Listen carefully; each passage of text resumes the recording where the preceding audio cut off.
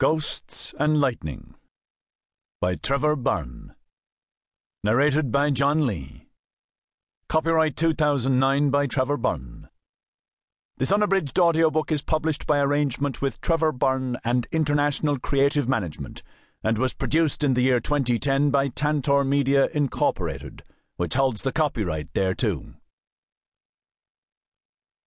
City of your birth. Ma's gone. Jesus, Denny, you have to come home. Your sister's words from the night before, like some spiralling mantra, her voice slurred by drink and small sounding, a lifetime away. You hadn't heard the accent for months. Dublin. Home. You went at the call and still the words were there, dancing, odd and sad and haunted. Ma's gone. The nighttime ferry was packed, the mostly Irish passengers drunk and raucous, the Eastern European crew hovering on the edges of things, tired and weary. You sat with your bag between your knees and watched. And so you're here. You passed through Dublin's ferry ports, unmanned ID checkpoints, your sports bag awkward and heavy as you shifted from one shoulder to the next, a tinny female voice on the loudspeaker announcing something with a Polish accent, something about luggage, the need to take care and a lack of liability before being cut off as the automatic door sucks shut. Cold, salty air and a slight breeze. Behind you the ferry looms huge against the night sky, the Irish Sea beyond, an immense glittering darkness. A bus is waiting, humming in the dark, a small huddle of people with bags and suitcases overcrowding the doors. You wait your turn and struggle on board, drop coins into the machine, a copy of the Evening Herald open on the driver's lap.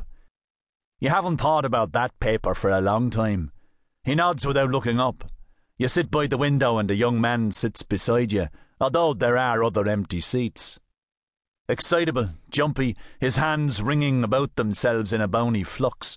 He's wearing faded jeans and a tight and battered leather jacket, his blonde hair cropped and his beard patchy. The smell of sweat lurks behind his cheap deodorant. His pupils are black holes. Grant to be home, what?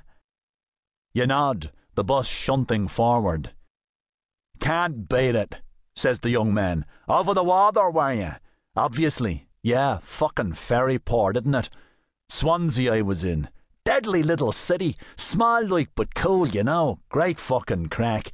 And this mad bird I met. Oh, shoulda seen her. Welsh lass. Fuck's sake. Off her trolley she was, pure mental. The crumbling docklands pass by.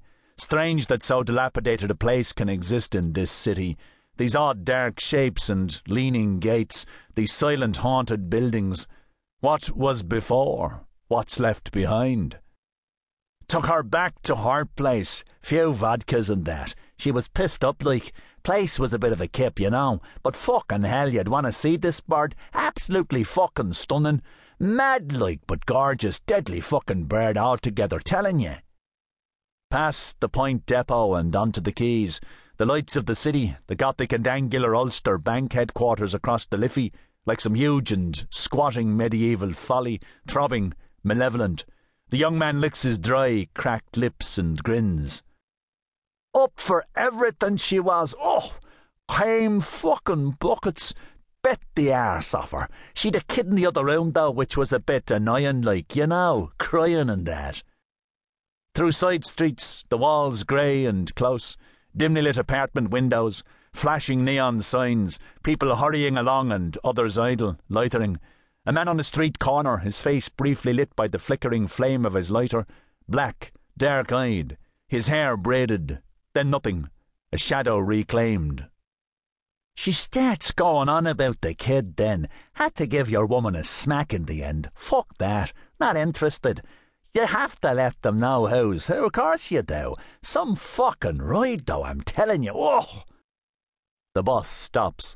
You stand and the twitching man beside you does likewise.